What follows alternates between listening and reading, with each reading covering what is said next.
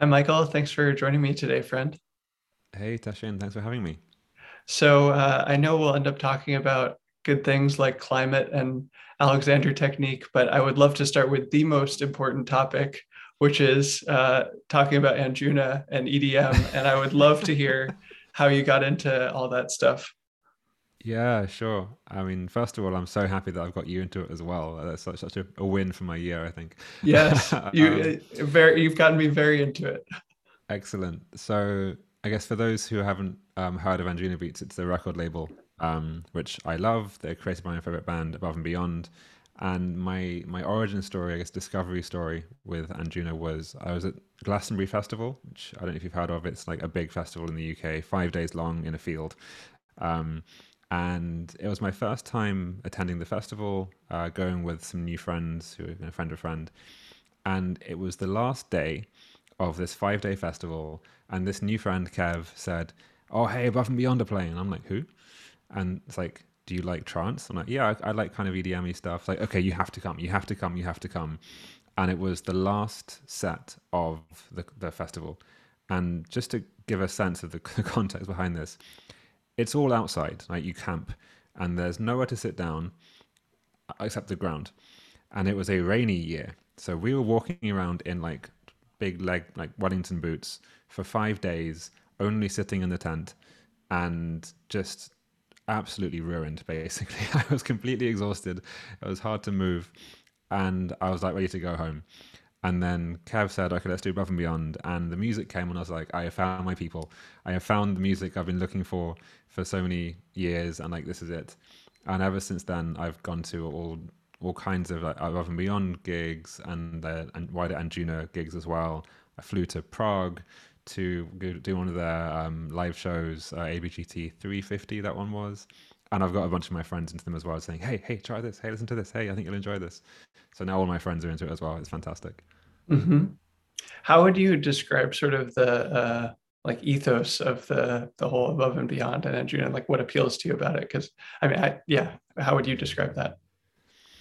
It's very like earnestly lovey, I think, something like that. It's like you go into the gigs, the concerts, and they have these screens up, and they so one of them, I think Parvo types messages in like real time as the gig is going on, and it's stuff like look around, hug your new friends, or we are all we need, and life is made of small moments like this, and that kind of thing. It's a very and the lyrics of the songs are very much almost like emotional processing. I want to say it's like kind of giving you an opportunity to go and access love, grief, loss, excitement, all these kinds of emotions that don't often come up, or you don't like give yourself a chance to go into.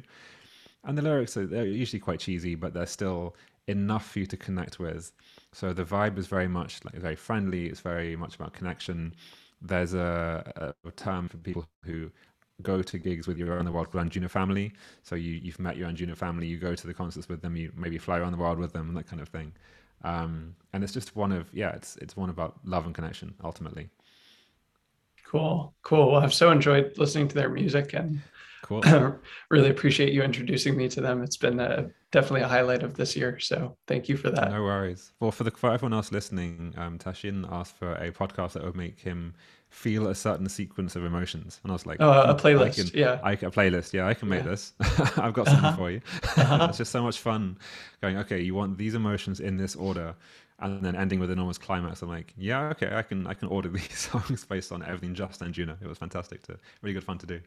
Yeah, yeah. I'm so glad you included that the piece at the end as well, like a Oh yeah, couple of days later, the and I Will Kiss piece, because well, one, it's just such an epic track, but I've really loved like learning about that track and how it was created, nice. and I didn't know about the Olympic ceremony, so and I ended up including that in a recent piece about collaboration because it's just such Yeah. a like magnificent story of collaboration. So Mm. um, yeah, thank you for that as well.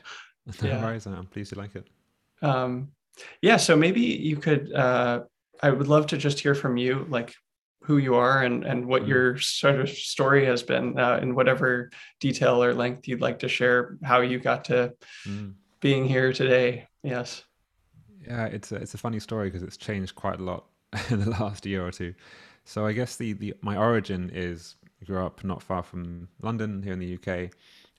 Had a fairly normal life. I was very left-brained, very kind of, I wouldn't say rationalist, but rational in my way of thinking and seeing the world. So that means I studied physics at university and then spent 10 years in low carbon energy innovation and climate tech and that kind of thing. Um, Along the way, I had a go at a startup. I did some freelancing stuff. I was interested in the whole gig economy thing from an early age, but my view on the world was very scientific, materialist kind of perspective. Then in 2014, I stumbled into this thing called Alexander Technique, which I'm sure we'll touch on at some point. Um, and I was like, "Oh, this is interesting. This is a new dimension of life." And that kind of became a parallel part of my life from 2014 until well now. Um, so it was quite a fun experience. Managing working for big corporates doing energy innovation while also doing this slightly hard to describe thing on the side. Um, and yeah, I guess the thing that's happened in the last couple of months and years is that I quit my job to do this thing full time and step fully into the creator economy, um, which has been a lot of fun. I've condensed a lot of stuff there, but that's the general shape of my life until now. Yeah. Can you tell me more about what the sort of like climate part of your career involved and what that was? Yeah. So I guess it's best to describe it in terms of management of low carbon tech innovation. So I never worked in actually developing technology.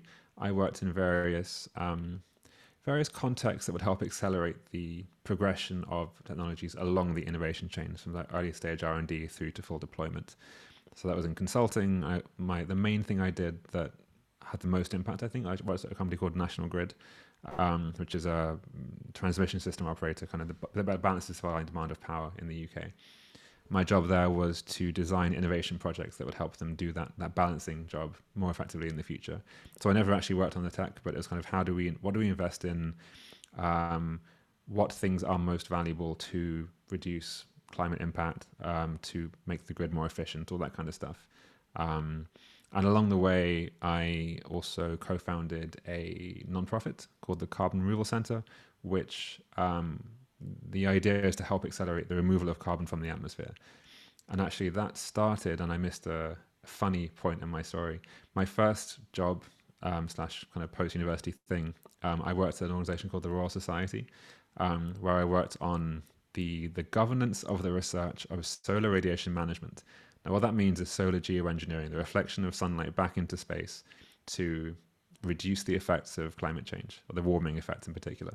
So there's normally, like, people think of mirrors in space, ultimately, kind of a big space mirrors up there, reflect the sunlight, cool the earth. There's a wonderful Simpsons episode where I think Mr. Burns blocks out the sun, that kind of vibe. That's not how you would do it, but same kind of idea. And ever since then, I've been interested in kind of the non-traditional interventions that could be done to ultimately reduce the effects of, but in my view, long-term thing we should be aiming for is to reverse climate change itself. So done a few things around there as well. Does your work in the climate uh, sector leave kind of a case for climate optimism in your mind? I think so. Um, I certainly act as if it does. So I don't think we're past any particularly terrifying tipping points, so there's some probably coming up. Um, and there's a lot that we still can do. So far, most of the efforts of humanity, if you like, have focused on what's called mitigation, so reducing the emission of new carbon into the atmosphere. We've done some work on what's called adaptation, so new insurance products, floods, defenses, that kind of thing. But we're really missing restoration, so kind of putting things back to how they used to be, and if in fact improving them further, and then the emergency button of geoengineering if we need that. But I think we still have time, we still have technology, we still have scope to do things that can move us away from the 2+ degrees of warming that I think we're now looking. Okay, we are now looking like we're going to hit 2 degrees, but there's still plenty that we can do to avoid going beyond that. It doesn't look like we're acting fast enough, but I think if you look around, you do see kind of signs of hope. So new carbon removal initiatives are popping up all the time. There's a lot more money going into mitigation, that kind of thing, and people are kind of waking up to the fact that these things are an issue. There is some interesting human psychology around climate change. So the fact that your impact doesn't translate to actual effects, and that the effects are delayed against what people do. But it seems like the last couple of years of extreme weather and general noise making of advocacy groups and that kind of thing have been waking people up to the need to change.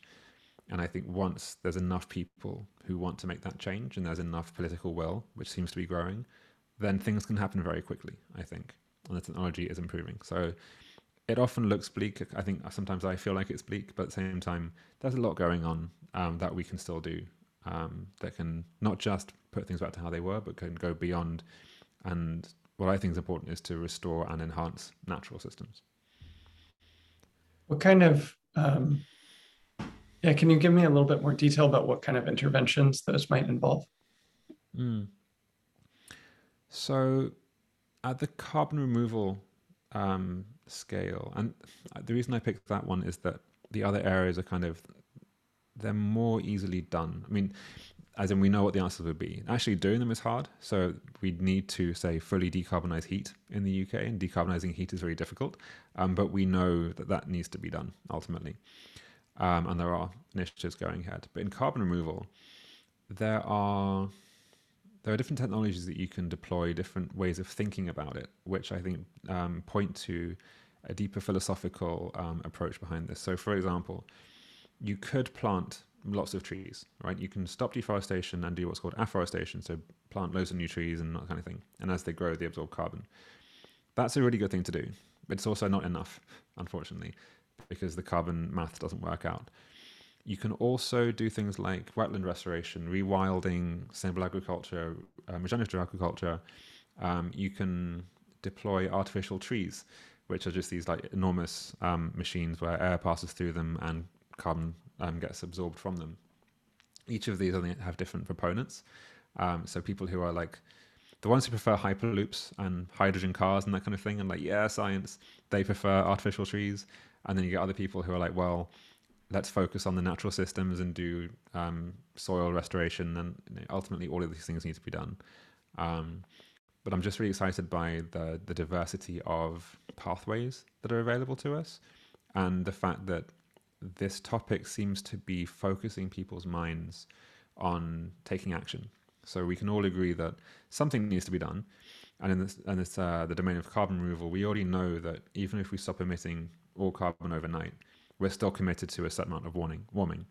So we have to go not just to zero, but negative for a while to reset to how things were. So we can all agree that whether it's planting new trees, whether it's improving ecosystems, whether it's artificial trees or whatever else it might be, the technologies can overlap and play a parallel role, but we can all get behind the need to actually go ahead and deploy these things at the meta level almost. Yeah, that makes sense. It's nice to ask about because I think I've been sort of steeped in climate pessimism for a while, and I think there's a case for that. But it's nice to hear a different account, and like I don't think anybody knows for sure what's going to happen. And as you say, there's a lot of sort of options and different pathways and interventions and so on. So it's nice to hear about a different possible route from you. Yeah. Yeah, no, I'm pleased, and it's interesting answering that question because I didn't name any one particular technology. It's like I'll be fine because wind power, or because algae or something. I didn't say that because I can't, like you said, there's no way of knowing. There's no silver bullet ultimately. I guess what I'm encouraged by is seeing climate change is becoming more of a forcing function, more of a kind of an organizing principle that people are finally rallying around in a useful way, and that's what gives me hope. Not some of the numbers that we see in the reports or this new innovation over here in isolation. Is the mindset behind it of okay, let's just get on with it now. Ultimately, Totally, that makes sense. Yeah, right. Yeah, I'd love to shift gears and ask you about the Alexander technique, and maybe you could just start by describing what it is for those that might not know yet. yeah. So the best way I found to describe Alexander technique in this kind of context is to reference that Viktor Frankl quote. So between stimulus and response there is a space, and in that space lies something, capacity for growth and freedom. And I recently found out actually that Viktor Frankl never said that. It's been misattributed to him the whole time, but everyone knows it as him, so let's go with it. So let's say stimulus and response, and then space between. Alexander technique is a way to notice and then expand and live in that space between stimulus and response. That's actually one of the core skills of AT. It's called inhibition, is noticing that you could respond in a habitual way and then choosing something else instead. The frame for this, or the context for this, is that we do things that we don't realize that we're doing. We pick up a lot of habits, and our functioning, the way that we use ourselves, is unconscious in many ways. So Alexander technique is a way of bringing consciousness to all of the things that we are doing, and then learning how to constructively not do them. So it ties in a lot with cessation, non-doing, and there are some intersections with spiritual practice as well. But purely at the experiential level, it's, I noticed that I'm doing something I don't want to be doing, or didn't realize I was doing, and that thing isn't good for me, or I don't think it's helping me. That's one level. And another level is actually being able to not do that. So Alexander himself, when he realized, a bit of his backstory, he lost his voice as an actor and then developed it while figuring out how to get his voice back. He realized that he was doing certain things to himself in the speaking context. He was pulling his neck back and down and putting pressure on his larynx. And even when he knew that he was doing that, he saw it in a series of mirrors, he couldn't stop himself from doing it. And whenever he tried to stop doing it, he just made it worse even. So he had to learn a new way of consciously doing cessation, we could put it that way, or stopping the thing he was doing, which was not a normal thing he had access to, if you like. There was no button he could push that would stop. Ultimately, he had to learn how to push that button and how it worked and that kind of thing. So yeah, Alexander technique is a way of consciously improving our functioning by noticing and stopping doing things that we don't want to be doing. What did your training in AT involve? Oh man, so I had very, very unconventional training. Okay, some backstory here. Like most AT teachers and training courses look the same. They are 3 years long. They take 1,600 hours, and they're part time. So it's very difficult for someone like me to decide I'm going to go off and become an AT teacher, because it requires a fundamental reshaping of your life ultimately. So you can do that for 3 years. I would never have done that personally. So my training, very unconventional, was part time, evenings and weekends only. So I spent 1 weekend a month for 3 years, and then a series of evenings and some trips away and that kind of thing. And the actual experience of it was the most free form, non-coercive, non-directed training experience I've ever had, ultimately. So 2 examples that I'll bring here. So my teacher, Peter Nobes, would get us first junior trainees, and we would work one-on-one with him in front of the group of trainees, and we would get direct education that way, do it tuition, and then others would pick up kind of what's going on and kind of learn by osmosis almost. He'd call those master classes, and they were really good, really helpful. But then we'd be sent off into group practice, and I'm not kidding, but the kind of prompts that we get are, go and play with freedom and aliveness, and I kind of report back. Go and play with freedom to, not freedom from, these things. And it's like, okay, sure, let's go and do that. And the thing is, it actually made sense. It worked. So you can go and put your hand on someone's back or neck or something and play with freedom and aliveness and embody that and communicate that and listen for that and that kind of thing, and change the way you're being in a way that does actually make sense. And just to add here, like, it was very peculiar doing this alongside working in energy innovation consulting for a big corporate, because I'm like, what am I doing? This is just a very different thing. But it really helped me, like, having those 2 worlds, because I was very much the empiricist of the group. So when someone said like, oh, this happens and this happens, I was like, well, let me test that theory. Let me go off and like design my own little hypotheses that I could test and see what happens. Often I just didn't even say I was doing this, or just in my own head, and then say, well, I played with this, and I guess without even realizing it, I was playing into the training modality of like go off and play with X and see what happens. I thought I was being kind of all clever and sciencey, but that's exactly what we're being asked to do. So yeah, very free form, very open, very fun, very much find out for yourself kind of frame. Can you say what I want to talk about how your online course was developed, but I would love to hear Mm. more about kind of the precursors in um, Alexander technique and how it's taught. Of like, what would an in person training involve that is sort of like based Mm. in of being in the same location with someone and physically close to them and stuff like that. Yeah. Okay. So if you came in for an in-person lesson, well, I guess there's two ways of thinking about this. I'm not going to talk about the conventional, traditional approach because I've had less experience with that. But let's say you came to see one of my group ultimately. We would probably first of all do some kind of physical. I don't want to say intervention, but I would put my hand on your neck, on your back or something. Probably make a small adjustment between the relationship between your skull and your spine, ultimately. It kind of looks like this in a in-person context, and this switches on what Alexander called the primary control, which is a term he got from I think a different anatomist at some point. He was a long time ago now, so it's nothing up to date, unfortunately. Um, and this is a thing that theoretically all animals have. It's a coordination mechanism. It's the thing that you see in wild animals, let's say a kind of a large cat when they're hunting something, one of the panther type things. They're very much in this kind of tracking, switched on, fully coordinated by the thing they're hunting mode. And that's the thing that largely we have switched off in our day-to-day experience, kind of this slumpy, hunched thing. And most people come into a lesson in their outside slumpy hunch mode. Um, Unfortunately, there's no way out of this directly because if you recognize that you're slumpy hunched, then you'll think, okay, well, I should be up here, right? And then suddenly you're in slumpy hunch mode, just holding yourself up with muscle.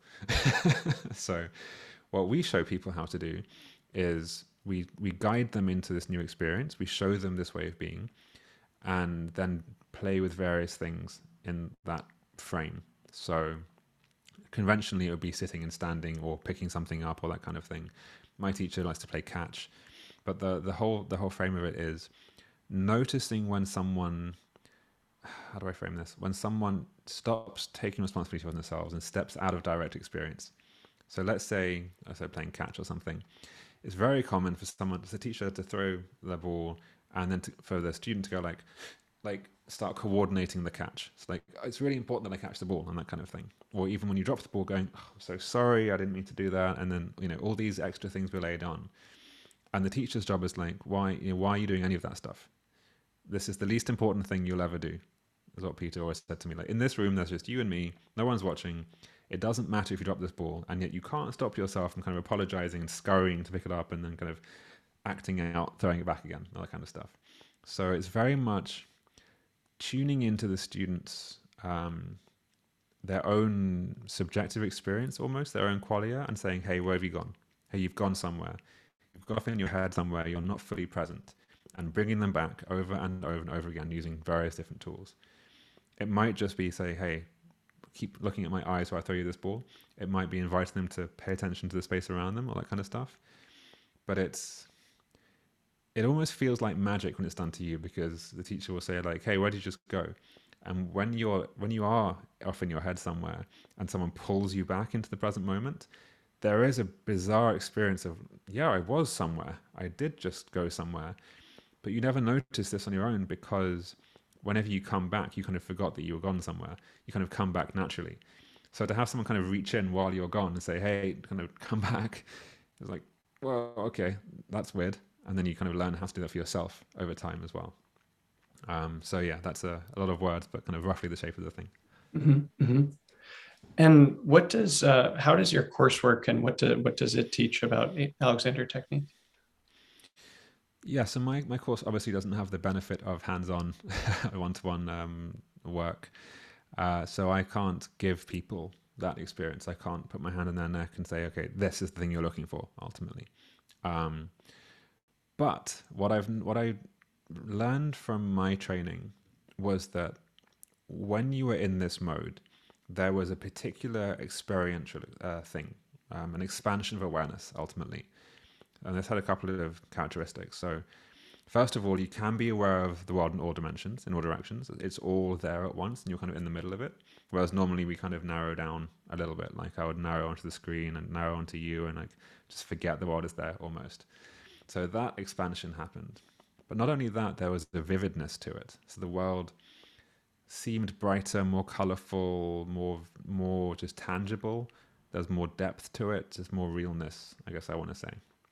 And that stuff is almost like a side effect of the hands-on work in most methods. We use it more directly in my training.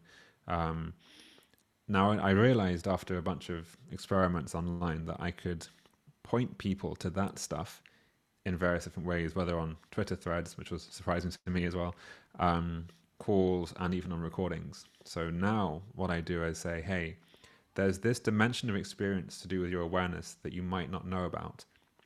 Let me show you some characteristics and effects that seem to be common to most people. And then once you've experienced and seen these things, show you how you can start applying this stuff in your own life. And then I invite people to treat their own lives as dojos ultimately. So now you know this stuff exists, go off and see what happens, which is very much like how I trained in the training center.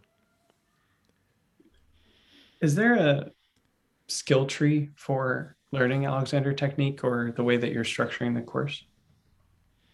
It's a really good question because I'd love to know if there is. Some people get it way more easy than other people.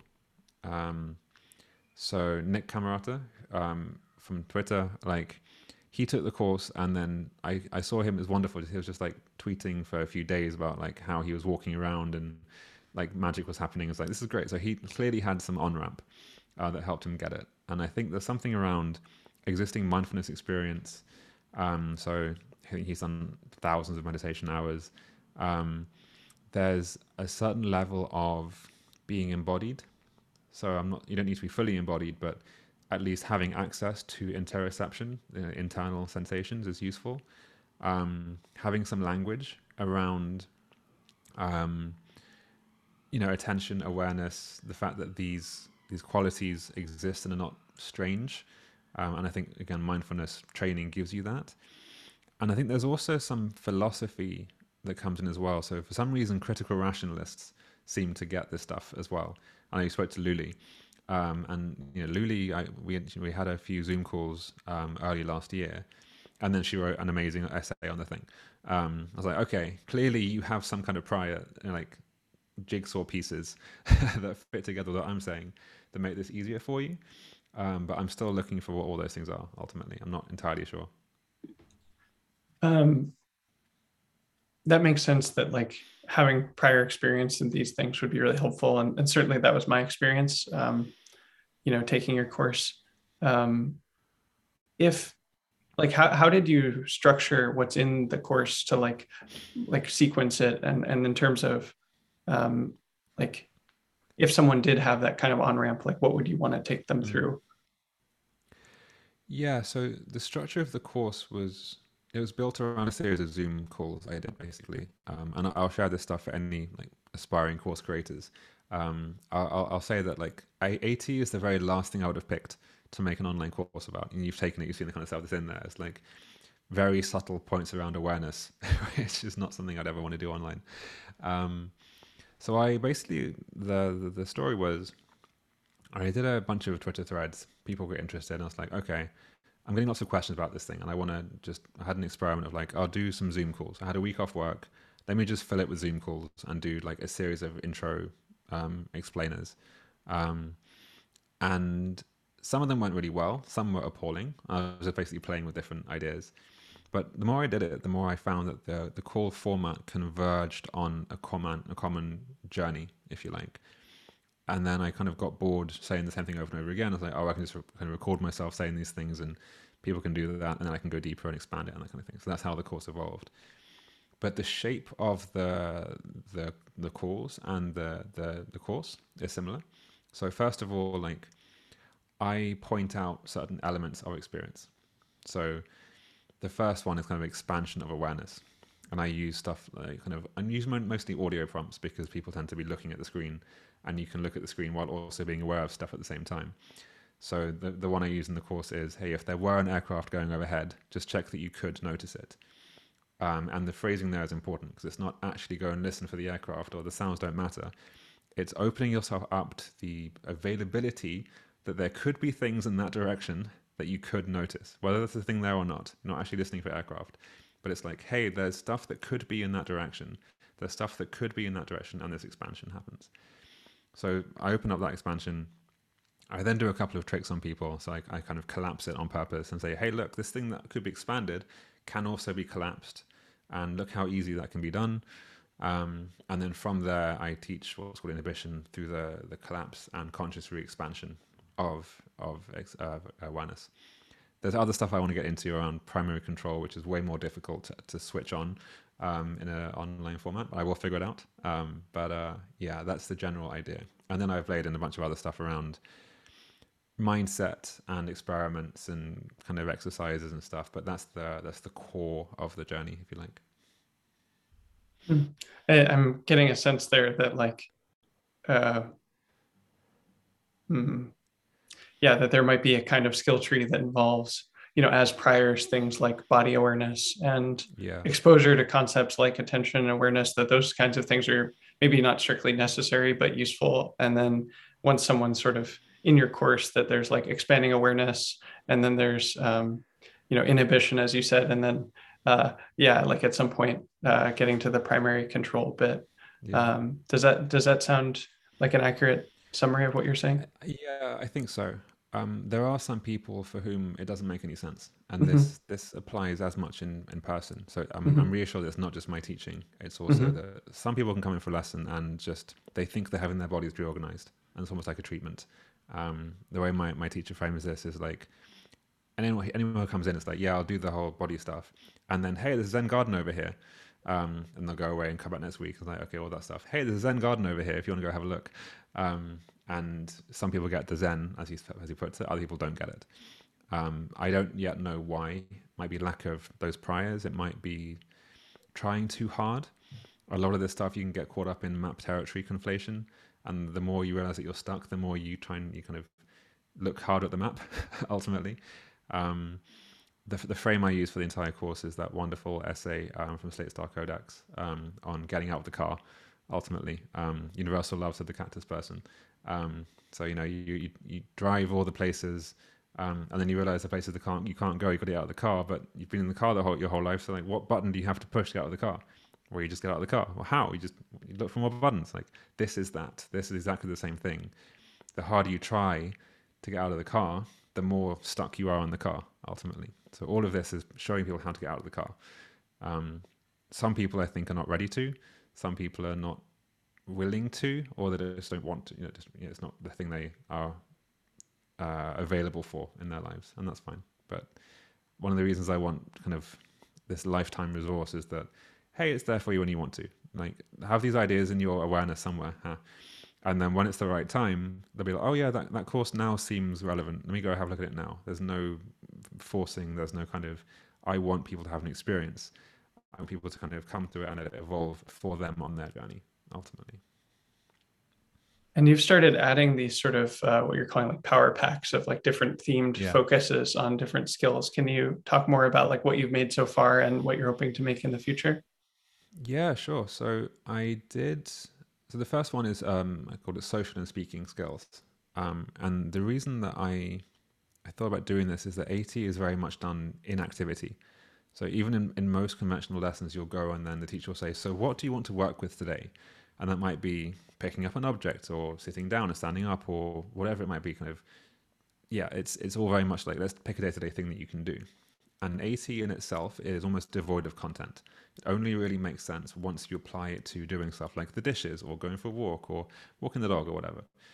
So I wanted to add a series of these power-ups to give more concrete examples of the things that you can do with this stuff or the places where you can practice, and then to pull out some of the benefits. So I picked speaking first because I did an online course called Ultra Speaking, which by the way is awesome. And I realized basically that what they're pointing at is exactly the same stuff that AT is pointing at. getting out of your way, speak without thinking, letting the creative parts of you come up without interference, doing less and achieving more, that kind of thing.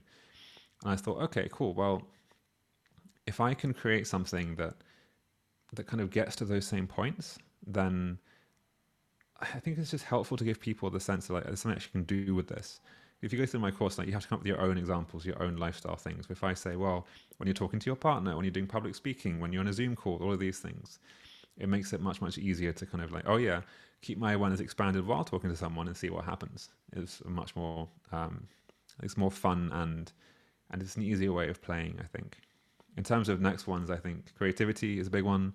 I'm really excited about creative process when it comes to getting out of the way, which is what AT is about. And at some point, I will do movement um, because that's where AT comes from ultimately. But I want to learn a lot more about anatomy and body mechanics and that stuff. And I always say it's not about posture. It's true, it's not about posture, but at the same time, it's a huge application area where it's mostly done. So I want to upskill myself in that domain, and then I'll do that power up. That makes sense. And yeah, I'll be really curious to see that one and any other Cool. upgrades you make in the future. It feels like, I don't know, taking the course for the first time really did feel like, uh,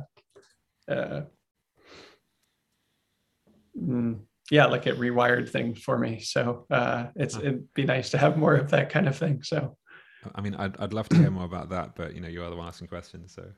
oh, well, sure.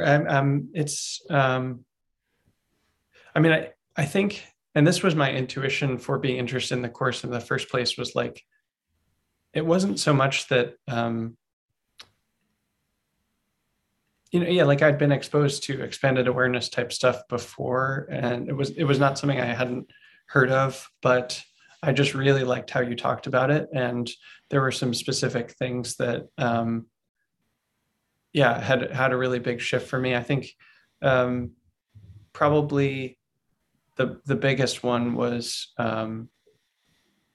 it was like I could already get into an expanded awareness state, and it was easy to do that, but then how to sort of more consistently be in it. And you gave specific advice about like how to return to it. And it was sort of like, yeah, I forget exactly how you put it, but it was like, if you've noticed that your awareness is contracted, just like expand it again, and then just for a few seconds, and then you can decide what to do.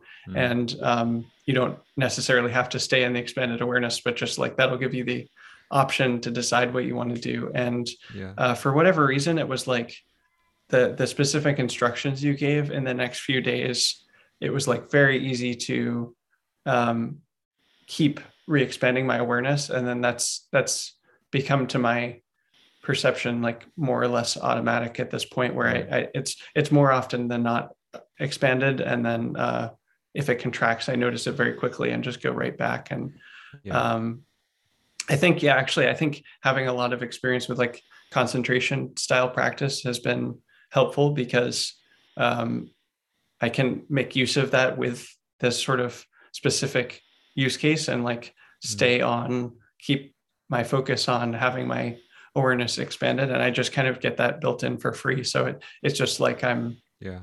expanded most of the time. And um, yeah, and then the other, I mean, there were a couple of other really cool things of like um, trying the Vishnu hands thing for the first Oh time. yeah. And like, that's still something I want to explore more, but it's sort of like, for those that don't know, it's like uh, finding a new way to make motions where you sort of set an intention to move, but you're not causing it to move. And then it can sort of like move by itself. And as I've told you in the past, that's had some really interesting like blends into my Tai Chi practice. And Right.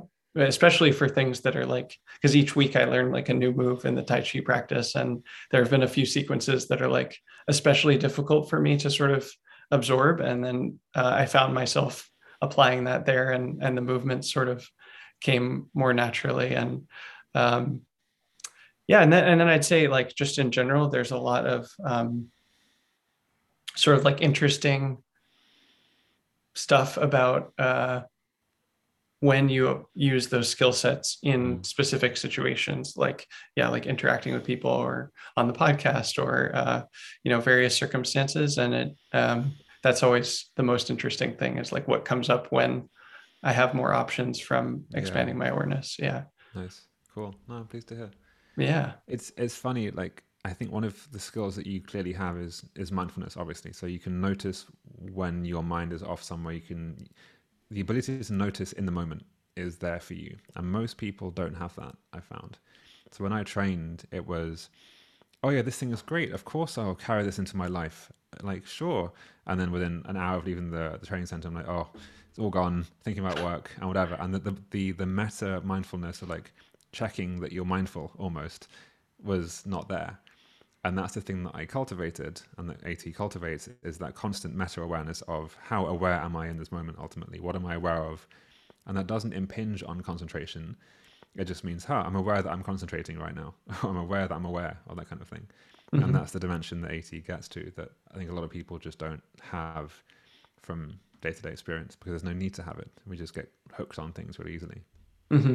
Yes. Yes. Yeah. That mindfulness definitely helps. And uh, interesting. It's sort of like deepened my sort of standards for what being mindful are. And like I have a continual sense of like, yeah, this could keep deepening. Like I have a sense of Mm. what it would be like to be even more mindful, more continuously. And Yeah. that's sort of something I'm always trying to go deeper into. So Mm. um, I think these skills really are like mutually reinforcing. So yeah, if someone had a different skill, that would be useful for bringing in. And oh, like the love and kindness is useful as well for Yeah. uh just like blasting myself with love if I've like uh something awkward. Like actually earlier in this podcast, actually, for the first like 2 minutes I had the setting on wrong, so it was just showing your face, and I was like, oh, I need to Okay. change it so it's showing both of our faces for the video. And it's just like, Oh yeah. oh, like this is not the end of the world, no one's going to care, like Michael's not going to hate me.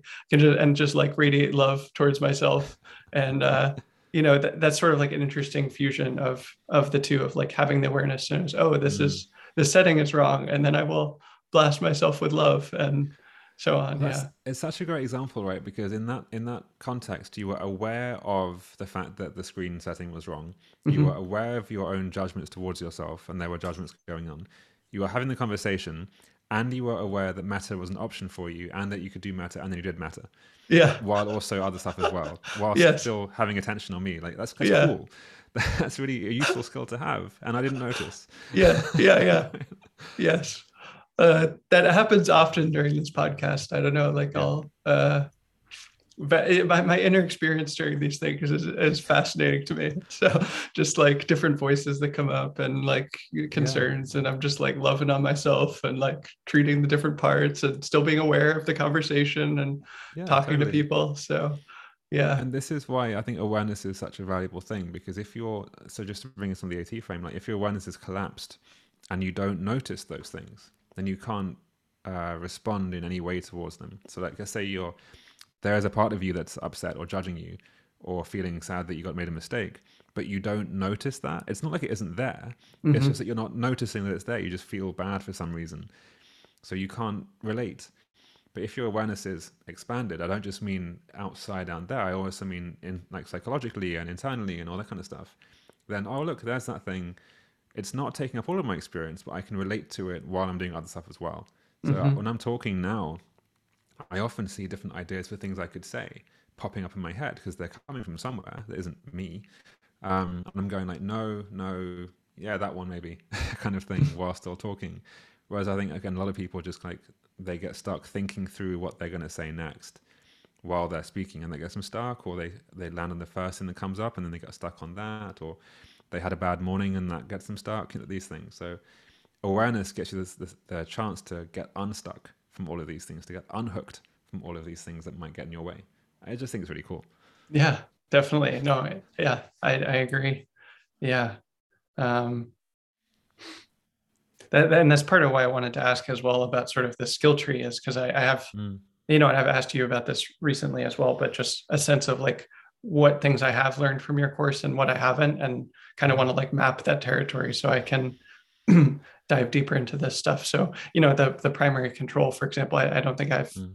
gotten a hang of that. And, um, the inhibition, I sort of figured out, like, I watched your section on it, but then like it just sort of like learned itself, not from the course, Yep. just from practice. So, Mhm. but the primary control, I don't think I have a handle on that yet. So I'll be curious to see what you develop with that. Yeah, that one. Let's see if I can ad lib on that slightly. But Okay. the primary control is like it's the naturally switched on aliveness that we all have access to, but that isn't always on. And you'll often see AT teachers using metaphor here. And actually, there's a discussion we can have here. So one of the most common examples is to imagine a thread at the top of your head kind of pulling you up, kind of thing. I dislike this Mm. because first of all, like imagining is going off imagining. Like you go like, oh yeah, there's the golden thread pulling up my head, and like you can see what's happened here to me, right? I'm no longer Yeah. talking to you. I've cut off imagining something. Um, so I don't like that. I use a similar thing in my course around just knowing there's a gravitational field pulling you up. But again, I think there's the same kind of stuckness that comes up. So there's two things to say here. One is that a lot of the stuff I point to is what I call sub-visualization. I think someone in my course forum came up with the term, which is where like you can just flash the idea of something. So you can flash the idea of there being a force pulling you up, or you can go off and imagine the visual thing that goes with it. And I'm talking about the flashing, the just knowing the thing, as opposed to creating visual images in your mind. And this, I don't see this talked about very much in other literatures. The idea that no, you're not visualizing, you're just activating some circuit. Ultimately, even pre-visually, pre-conceptually, it's just switched on. You're available to it. Some people get that, some people don't, unfortunately. Um, but the other thing I want to say is that how I'm playing with primary control now is like you right now are not a crumpled mass of bones on the floor, right? Even though there's gravity pulling you down, you're still clearly upright. And your body has evolved in the context of gravity always being down. And so it has this natural way of holding itself up. So you don't actually have to hold yourself up with gravity. Your body is naturally upright. You just have to stop interfering with that process. So a way I'm playing with it now is, yes, recognize that there's this downward pull, that you're being pulled towards the earth, that the earth is supporting you, and that there is this corresponding upward flow of muscle support, of however your evolutionary system has designed you to be, that is floating you up in opposition, balanced to this gravitational force. And whatever that upward thing is, that's the primary control. And it is related to, once you fully accept gravity, once you fully like believe that you are being pulled down and then also supported by, then you can get into this thing. Mm. The issue is when it's like, okay, I'm being pulled down, therefore I have to hold myself up. That's where we layer in certain kinds of muscle tension, and those things actually interfere with the natural processes. Once you switch those things off and just know that you have this upward, like internally supporting thing, then things become lighter and easier. Mm. But yeah, I have yet to find consistent ways into properly explaining this and switching on without putting my hand on someone's neck. But I will. There will be. I will find a way. Yeah. Yeah. That's really helpful because I think, well, one, I love the description of the flashing because that's something that's definitely the flashing of images, and that's definitely something that's come up for me. Like that's certainly my experience with the Vishnu hands, for example, of Yeah. like flashing the image of like the way I want my hands to be in a Tai Chi form or something. And Yeah. like how not figuring out how to get there, but just getting there. Um, and then, yeah, like exploring why there's upwardness in direct experience because there's a sort of a meta problem with these things of like, and I think it's related to what you're talking about of like providing an image and how like an image can cause someone to go into their head.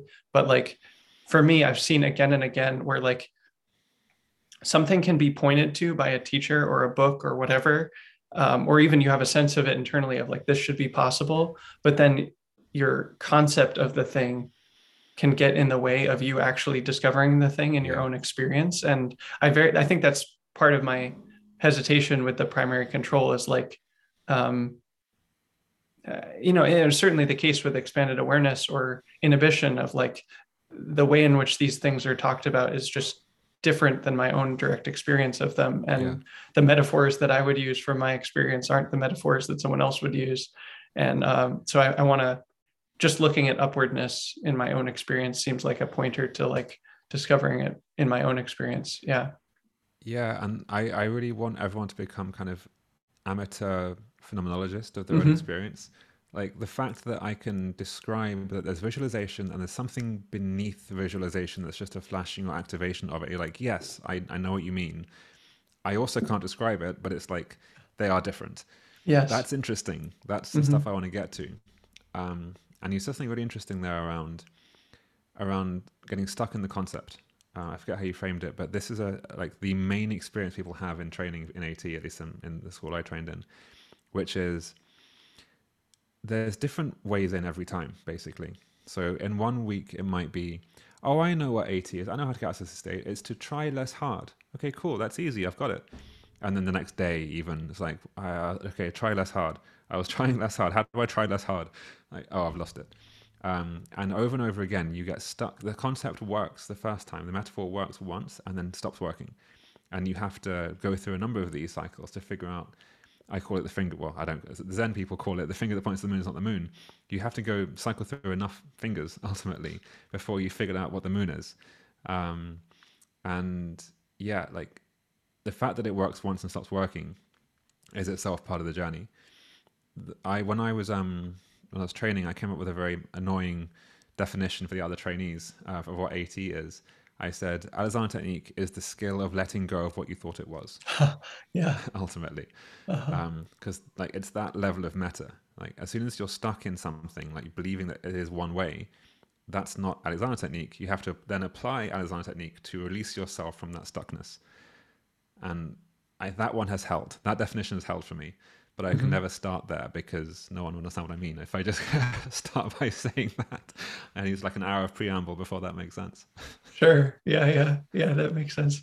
Uh, uh, I think I heard you talking recently about wanting to like do uh, research on the Mm. Alexander technique, and I would be curious to hear you talk more about that and what kind of research you might like to do and what that would look like.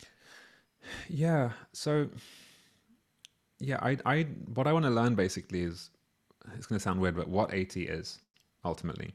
So I've learned that there is this set of things I know that they work. I don't know how they work or why they work, and I want to know how they work.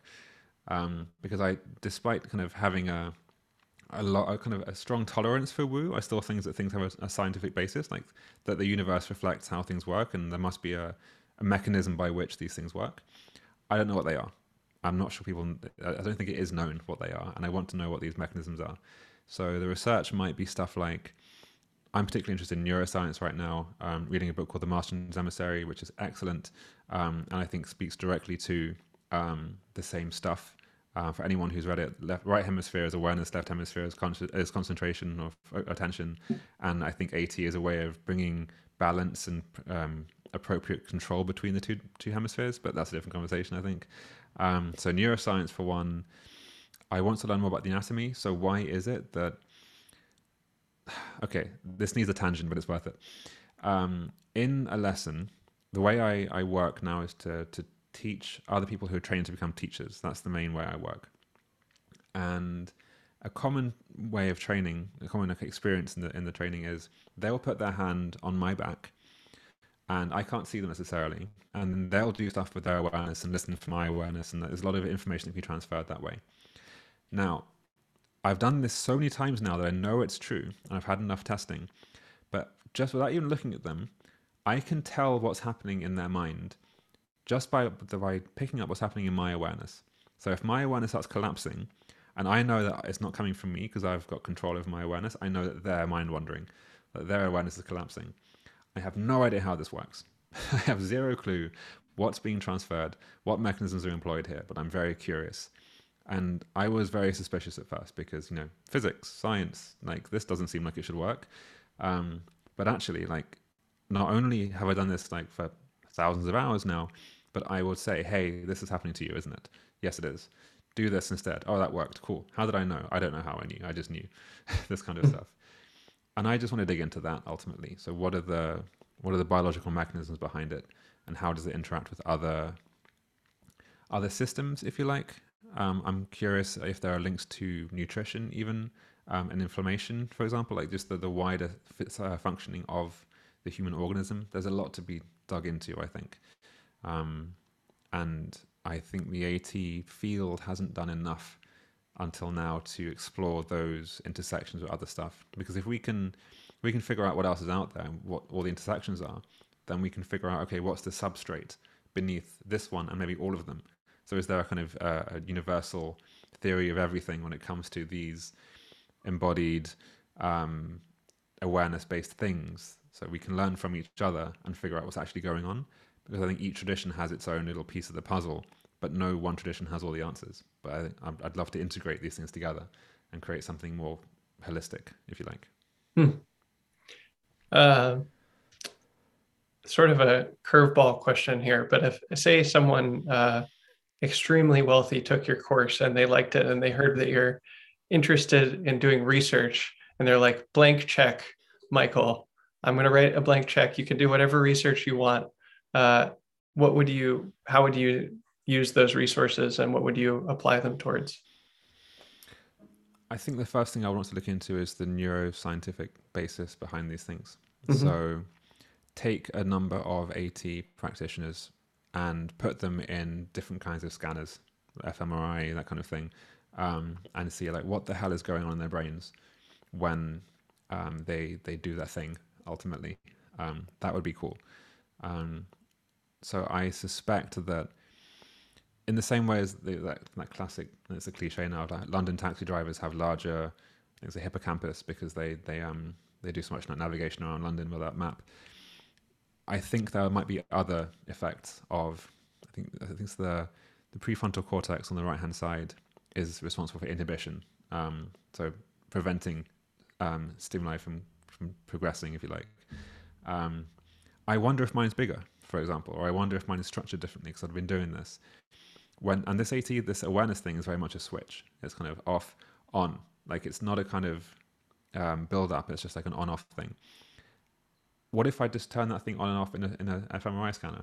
What would happen? I don't know enough about how the scanners work, but there must be some number of tests that you can do on people who have, in the same way as they've done this with meditators, right? So this person's been a monk for 30 years, happiest man in the world stuff. What's his brain look like? Well, okay, what does my brain look like? What does someone who's been doing this for 30 years, what does my teacher's brain look like? I'd want to start there and kind of see if there are any clues drawn. That would be cool, I think. Hmm. Um, yeah, I think that's definitely a major interest for me is how this stuff intersects with, you know, Buddhism and Mm, meditation and something that we've talked a fair bit about. And yeah.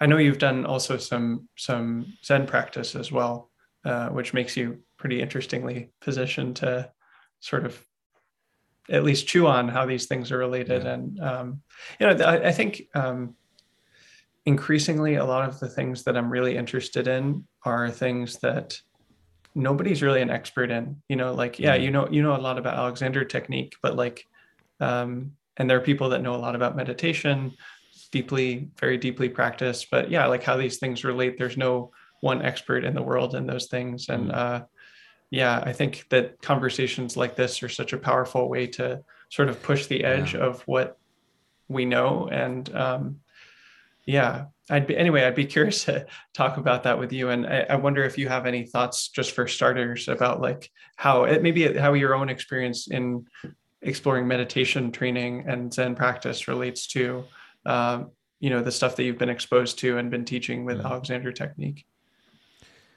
Yeah. It's funny how the language of Zen seems very similar to the language of AT in some sense. Um, I haven't, I'm not like a long term practitioner of Zen. I had like a year and a half where I was quite into it, but beyond that, I'm not like, it's not part of my life now so much. Mm-hmm.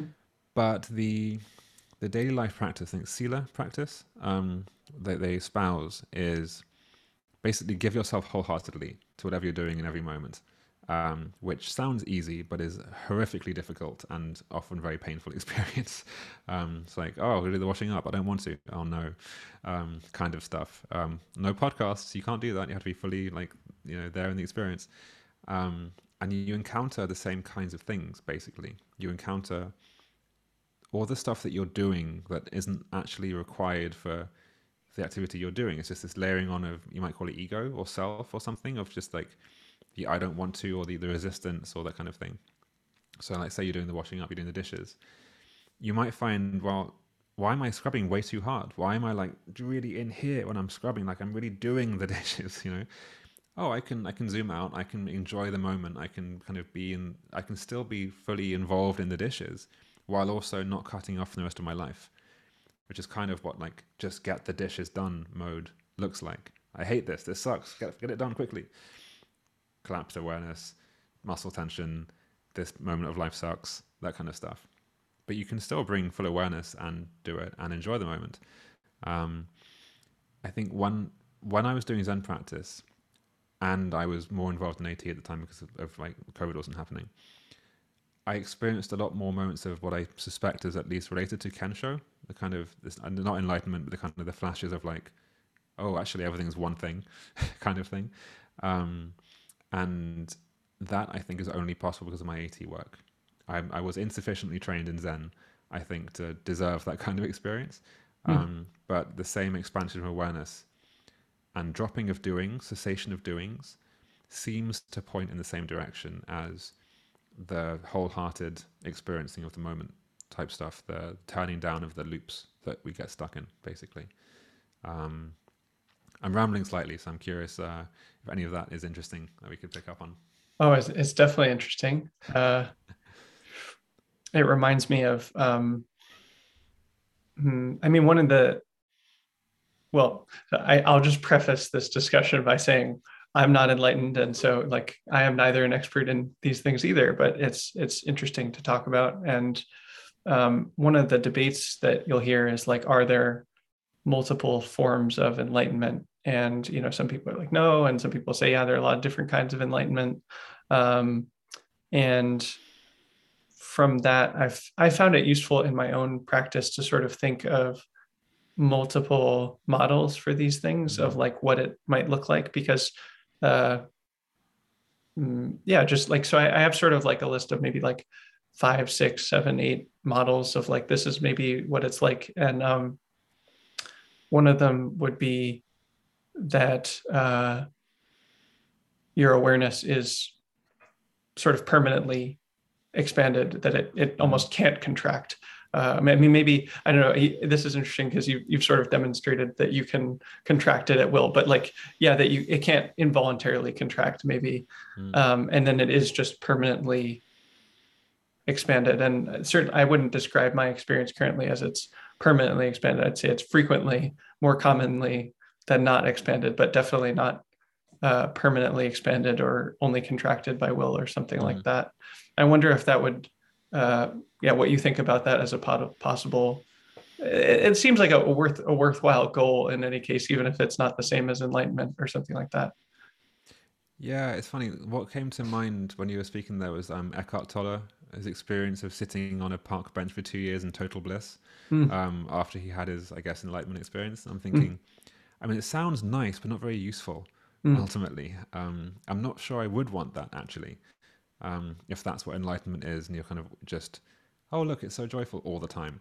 mm, I'd like to have access to that when I'm walking down the street through a park, just like, oh, let's have some bliss right now. That'd be nice. Let's have some non-dual awareness and just like everything is me for a while. That's cool. But yeah, I guess like being being almost forcibly taken there and then unable to leave it. I'm not sure I'd want that if mm, that's enlightenment. So mm, you said kind of unable to contract awareness. I want to have conscious control over awareness, I think, mhm, and be able to expand it most of the time. But sometimes I don't know when I'd want to. Maybe I do want to.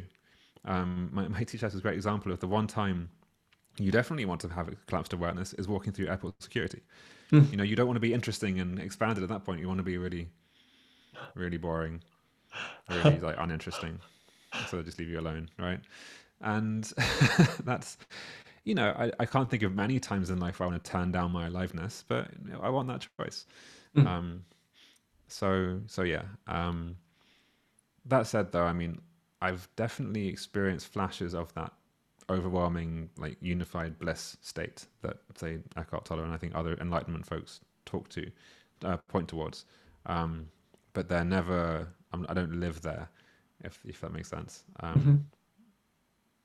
Although they are more frequent than I think they used to be. Yeah, for sure. Hmm. Hmm. They're certainly nice. I wouldn't want to like cling to it though. Uh-huh. Yeah, right, right.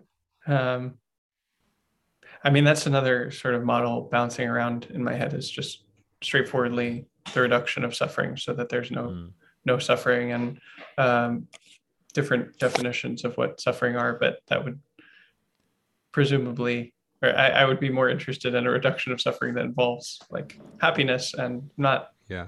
suffering, not um, so.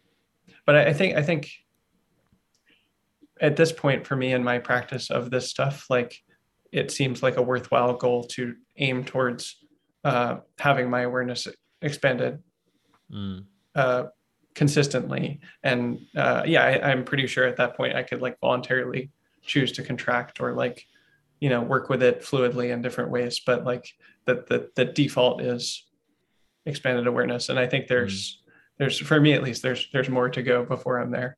Yes. Yeah, I'd certainly prefer to live with a kind of default open awareness and expanded awareness than default collapsed. Um, just because when you're collapsed, it's hard to get out of it. If you don't know how, you kind of forget that you're collapsed, because you're caught in a loop of some kind. When you expand, it's like, oh yeah, there's the loop I was just in, there's that collapse I was just in, and there's everything else I've been missing out on.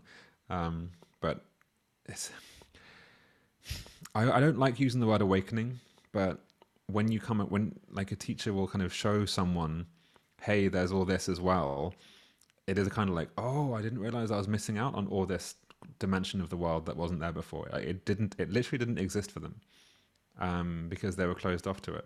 And I mean that very directly, right? It literally wasn't in their awareness.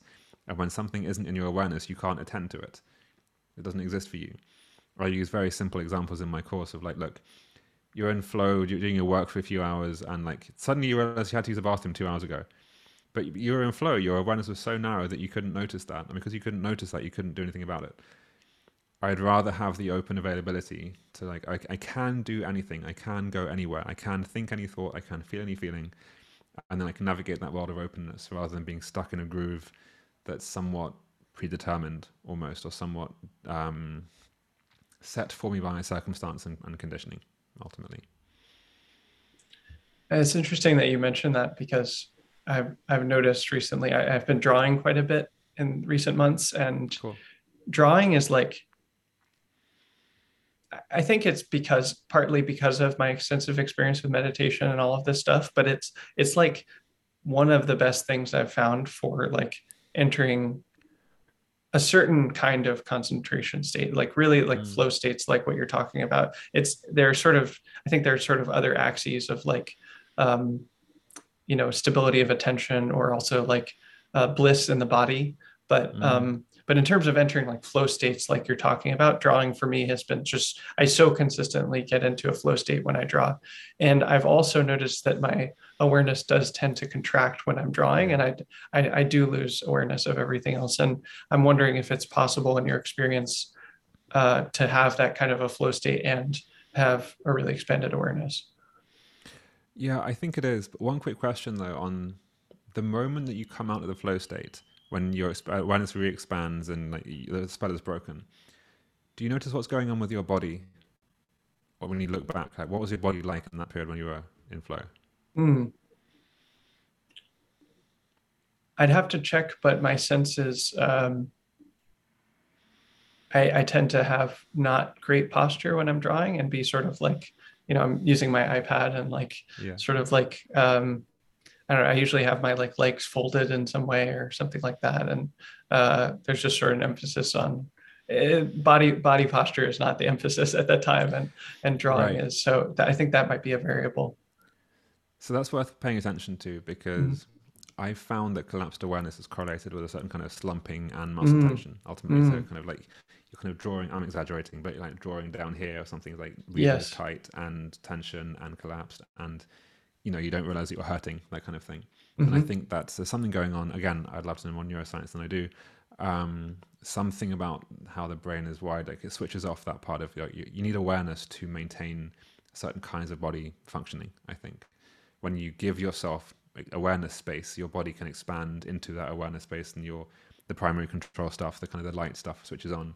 When that goes away, you're like heavy and a bag of meat as opposed to a floaty thing, ultimately. Um, you had another question that I derailed. Where were you going with that? Sorry. Oh, just how is it?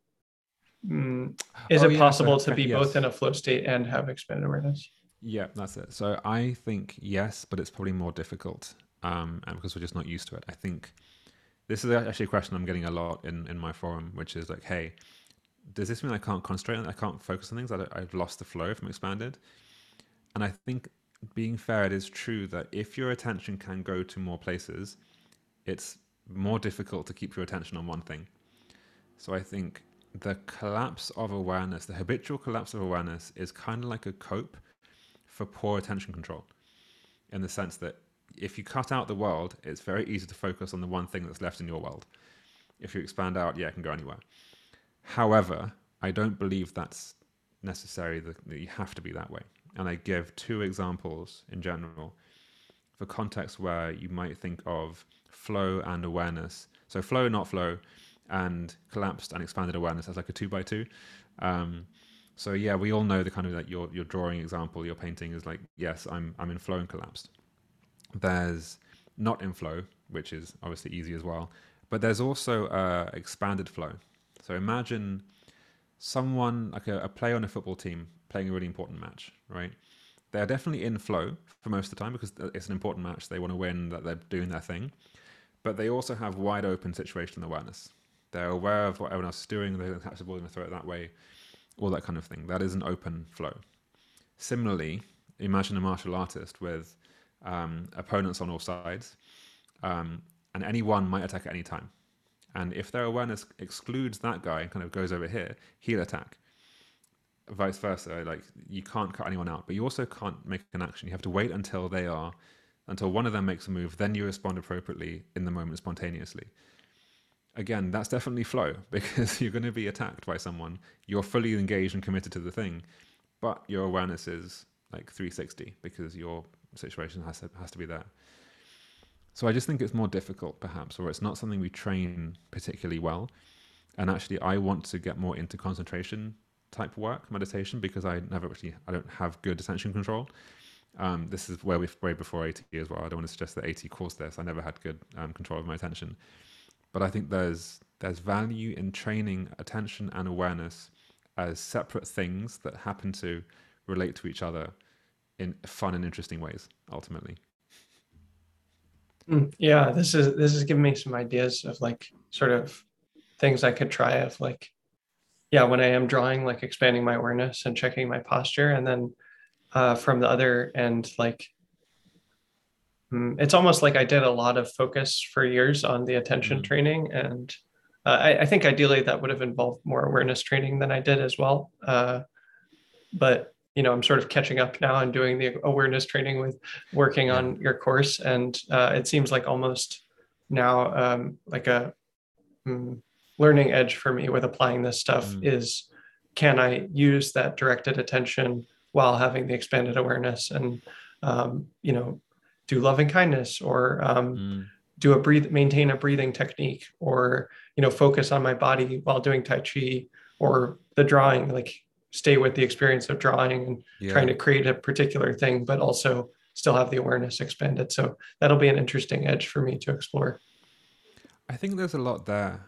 I think the the expansion of awareness, I think, relates to cessation of doing in some sense. The more expanded you are, the less you're doing. I think collapse corresponds to doing in that sense. So let's say that you're having a conversation with someone and an emotion comes up, right? What are your options? You can either, if your awareness collapses easily, you can either block out the emotion and keep talking to the person, or you can attend to the emotion and block out the person to some extent, neither of which seem optimal to me. But if you can stay expanded such that the person and the emotion and whatever else is there is in your awareness, then the emotion kind of like move through you. You have that sense of detachment, not in a dissociated way. You can be fully experiencing it, and it's very much a kind of a meaningful, vivid part of experience, but it's not all of it. It's not hooked to you. So you can like, yeah, this thing is really going on right now, and I'm talking to you, and then it leaves, because that's how emotions work. Because they just kind of, they're transient, flowy things. This is one of the things I love about Zen, is the frame around the taming the bull, gentling the bull thing. It's like the Zen thing is grappling with the emotional energy. It's not an intellectual thing. It's an emotional, physical thing, like fires in your body, burning you away type thing, rather than thinking about how nice the world is type thing. That for me is AT. It's like fully experiencing the world in all its intensity without getting hooked on it. So that's a fun thing to practice with, I think. Mm. Yeah. That's reminding me of just I think a different way of describing that sort of detachment would be like having equanimity. And Yeah. the definition that I always heard was, which was from Shinzen, is not uh, getting attached to something, not clinging to things, not grasping to them, and then also not pushing them away. So if it's pleasant, you're not clinging to it, trying to keep it. And if it's unpleasant, you're not trying to push it away either. You're just accepting it as it is. And that's definitely not like a repressive experience. It's a like Yeah. liberating one. Yeah. It's hard to describe though. Mm-hmm. But I think it's one of the most important things to understand, that difference. Mm-hmm. So you're not dissociating, you're not kind of repressing things or hiding from things. You're also not pulling towards you in a sense, like kind of rareifying them. It's just, yeah, there it is. This is the thing that is there. And my teacher's expression for this is like, there it is, and there's everything else. Mm. Like, it's all there, and this thing is in relationship to all of it. Cool, great. Let's enjoy this moment. Um, and it's just coming to my mind. So one of the things that came from the last training session of how the training works is we'd spend like kind of this 10 minutes working with each other and just enjoying the moment. Just like enjoy this moment as a training prompt. And when you put your hand on someone and choose to enjoy this moment, you realize how much you're doing that interferes with enjoying the moment. Like, why am I thinking? Why am I obsessing? Why am I worrying about this thing? Why am I blah, blah, blah? Look at all the things I can turn down.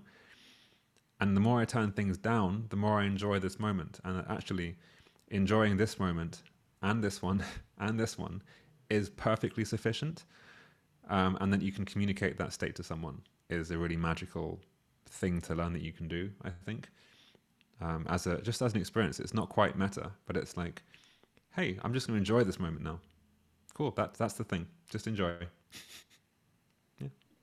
Yeah, there's a traditional practice of focusing on the three characteristics or the three marks Mm. of existence, which are impermanence, dissatisfactoriness or suffering, and non-self. And then Mm. I've been mostly Rob Burbea has like an extension of that, where you can he has these other frames that you can sort of um, just pay attention to those aspects of your experience. And one Mm. of them is beauty, where you just pay attention to everything that's beautiful in your Nice. experience. Yeah, And yeah. those can have their own kind of feedback loops as well. So that sort of reminds me of what you're talking about. Yeah, this is what I mean as well, how these things seem to overlap and intersect so much, but I Mm-hmm. don't think I guess I'm learning in my life that I'm more of an integrator, kind of the jack of all trades, and I don't want to go deep in any one thing. But there's so much that we could discover by just like talking to each other and finding all those things where it's the same. Mm-hmm. The whole reason why I started putting stuff on Twitter about AT was not because I wanted to make a course and quit my job and do that stuff. It was that I wanted to find out other stuff that was AT ultimately. Mm-hmm. But I know that I can't ask people that easily or Google, hey, Google, what things are phenomenologically like a Lausanne technique? That's not going to work. So if I broadcast the stuff that I think AT is about and like get people interested, other people will tell me, hey, that sounds like my thing, or that sounds like this thing over here. And that's, I think, the best way of building this map of interconnections. People saying, "Oh, have you read Impro? This sounds like Impro." Like, oh, okay, Mm-hmm. cool. This sounds like The Master's Emissary. This sounds like Drawing on the Right Side of the Brain. Blah blah blah. This sounds like Orbea's stuff around beauty. Cool. I would never have known this stuff unless I found a way to be a beacon for some of this phenomenology, or ultimately. Mm-hmm. It's a bizarre superpower that the internet provides, but it's one I plan to exploit as much as I can. Yeah, I'm definitely a sort of jack of all trades preferring person as well. And I mean, I think in this conversation, it's been sort of evidence that, like, Mm, yeah, I don't think it's actually a strict trade-off of like mastery versus exposure or something like that, because I think the more you do kind of get the handle on different things, the easier it is to pick up new things. Like, Yeah. um, you know, uh, that's been my experience, is like that these things just like have a momentum of their own, and if you learn new things, they're kind of easier to pick up each time. So, Yeah. I think so. And I think that's why I think I'm excited for different contemplative type people to get together and talk. What's your phenomenology like? What's your experience of this thing like? What dimensions am I missing? Why is it that it seems like the Buddhist frame is much more on attention and concentration than it is on awareness? Like, mm, I'm just curious about that. If I go and read a book about meditation, it's like, okay, breath, breath, breath, breath, kind of thing, not world, world, world. Why is that? I'm curious, kind of mm, thing. mm. Kind of rhetorical question. If you have an answer, I'm very curious as to why you think that might be, that there's been that preference in that direction. Um, I mean, I think that's there's sort of popular Buddhism as presented in the West at this time. Uh, And I don't know why that definitely does focus on like breath and body stuff. And I think that's to some extent a mistake. It's a reasonable, I mean, the breath and the body are so powerful, but I prefer to focus on, say, loving kindness, or I think, mm, yeah, expanding awareness is a great also thing to be exposed to, or like internal family systems and parts work and stuff like that. I yeah, think that those are kind of better starting points than the breath or the body. Um, Although I think it is good to have just body awareness and breath awareness in practice as well. But I think in Buddhism historically, there are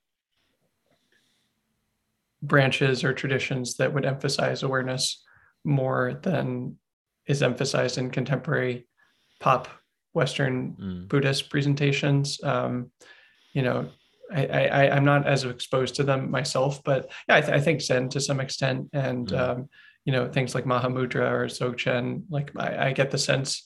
I've not trained in any of those traditions directly myself, so I can't speak for them, but I get the sense from what I've heard that those would emphasize expanded awareness more mm. uh, than you would think from contemporary Western Buddhist presentations. Um, Yeah, it's interesting because I don't know how much you know about the thesis of the Master's Emissary. I think you'd love it, by the way. mm, But the thesis is left hemisphere is attention, right hemisphere is awareness, very broadly speaking, and that all of society in the Western world has become left hemisphere dominated ultimately. So we see the world through this rational, analytical, decontextualized, snapshotted kind of thing approach rather than cohesive, integrated, flowing relationships, which is what the right hemisphere does. And it would be fascinating to me if the West took a right hemisphere version of Buddhism and turned it into a left hemisphere version of Buddhism, which focuses more on the things the left hemisphere does well, like concentration, over broad awareness. If that would be, I can't prove this, but it'd just be very fascinating if that's kind of the quality of Buddhism in the West is more left hemisphere aligned than right hemisphere aligned. That would mm, just be fun. Interesting. Yeah, I've been exposed to it a little bit here and there, but I haven't read the book myself. I read he has a shorter book that I have read a while Oh yeah, ago. I ways forget of that title. attending. I think.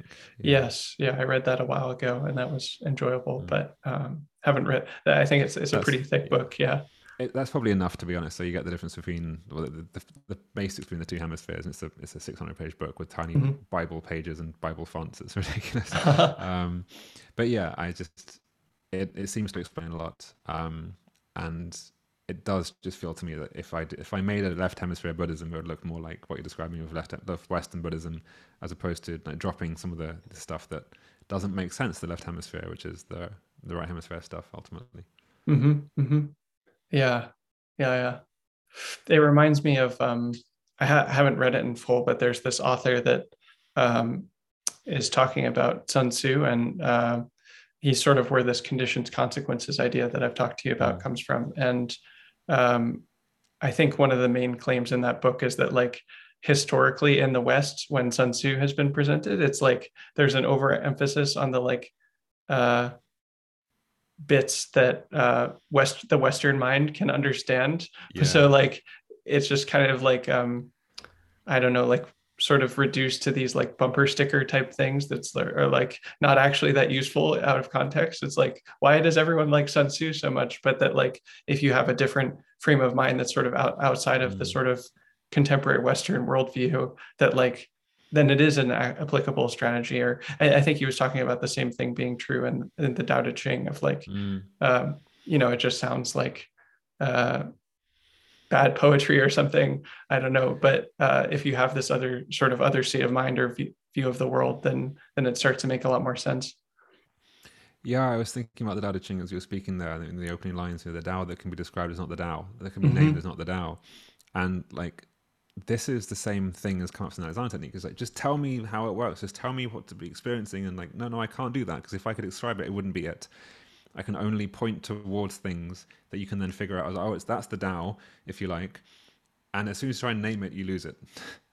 That makes sense if you have this like broad integrated awareness, right hemisphere, whatever it is, thing switched on. But the part of you that wants to figure that stuff out can't itself figure it out on its own, weirdly enough. Um, and I think the more, it's weird, like, I want to say the more rationally minded someone is, the more difficult it is for them to access this other thing, because that's what the left hemisphere does, and that's what that frame explains it as. But a lot of my students are, coders, and they're very much like traditionally left hemisphere type people, and yet they seem to be like coming to like, hang on, there's something else here. I'm very stuck in my head, in my whatever. I want to get out of my head, and there's a recognition of it, and that recognition, I guess, can only come from the other bit. Otherwise, it wouldn't know itself. It wouldn't know that there's a thing to be recognized ultimately. And I know, like, I wonder if there's some kind of awakening going on around people seeing that there's a bit more, there's a side of experience that's being missed out on, and looking for ways to access, ways to figure out what that thing is. Obviously, you come up against a thing that you can't describe it, you can't put words around it or an analytical frame, but you can still make sense of it in a different way. And it's that different way that I think excites me quite a lot. Seems like there's a skill of like if someone points to something without needing to understand it conceptually, like looking for it in your own experience Yeah. and finding it in your own experience. Um, I wonder what goes into that skill. I think I wasn't very good at it for a long time. And then I'm noticing just in this conversation, like you've pointed to several things. And I'm like, oh, I'm going to go and look for that in my own experience. And it feels much more tractable now to like look for things with that skill. And I don't actually know. I mean, some of it I think is just experience and like Mm. noticing that you can go look for things in your own experience, Yeah. and that they're not the concept or description of the thing like we talked about earlier. But I'd be curious if that reminds you of anything or like what goes into that skill in your experience.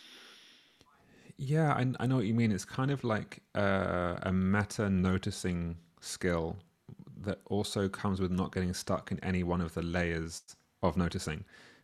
So you can kind of like noticing all the way down kind of thing while keeping zoomed out. And I'm reminded of a meditation that was described by Alan Watts, a walking meditation, where he says, there is lifting of the foot, there is the inclination, there is the feeling of the lifting of the foot, and there is the tendency of the lifting of the foot, and you can just go down further and further and notice things that are further and further back. So there's the feeling, there's the desire, there's the whatever, there's the thing, like the fact that I want to, there's the fact that I might want not to interfere with it, and all that kind of stuff. And you can just notice these more and more abstract layers. I think a lot of people, again, don't go there, and until it's pointed out to you that you can go there, why would you? Unless you're particularly curious about the nature of your own experience. People tend not to, because there's a lot going on, I think. But yeah, once it said, like, go off and play with the sensate, go off and play with how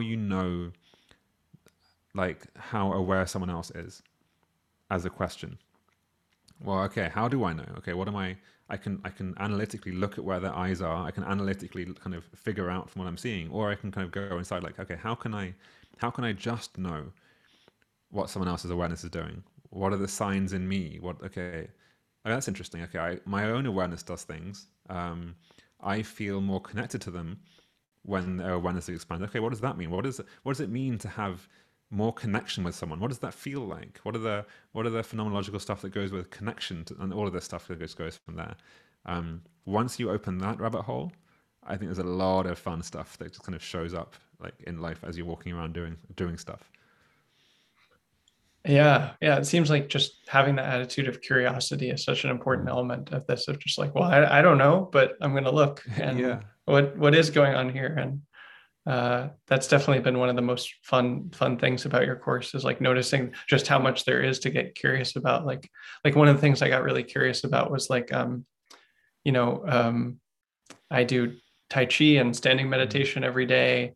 And I usually do them outside because it's preferable to do that, or I'll dance outside. And in all of those Nice. activities, when I'm outside, like I'll feel, and I've talked to you about this, like I feel people's awareness on me, like, oh, they're Yeah. like, what is this guy doing? He's like standing there dancing or whatever. And it's like, I got really curious, how do I know that these people are paying attention to me right now? That they're like, what's this guy doing? And it's like it's not just a visual field thing of like just Mm. noticing them. So like how do I know if I so because sometimes I can't see and like someone behind me, I'm Mm. like there's someone behind me, you know, uh looking at me.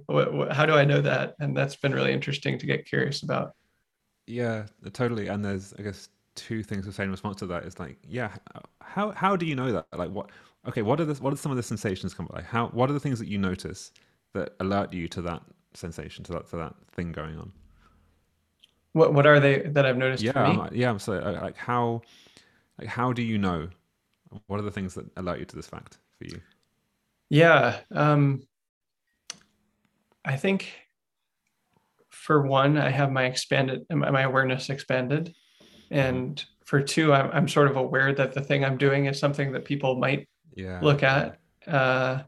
And I'm aware of sort of the layout of the place and like where people might be. And sometimes it seems to be sort of visually triggered of like someone is hmm, like walking into my visual field and I'm aware of that. But other times it's not. And I think that there are, yeah, like emotional or physical body sensations that arise that seem to be um,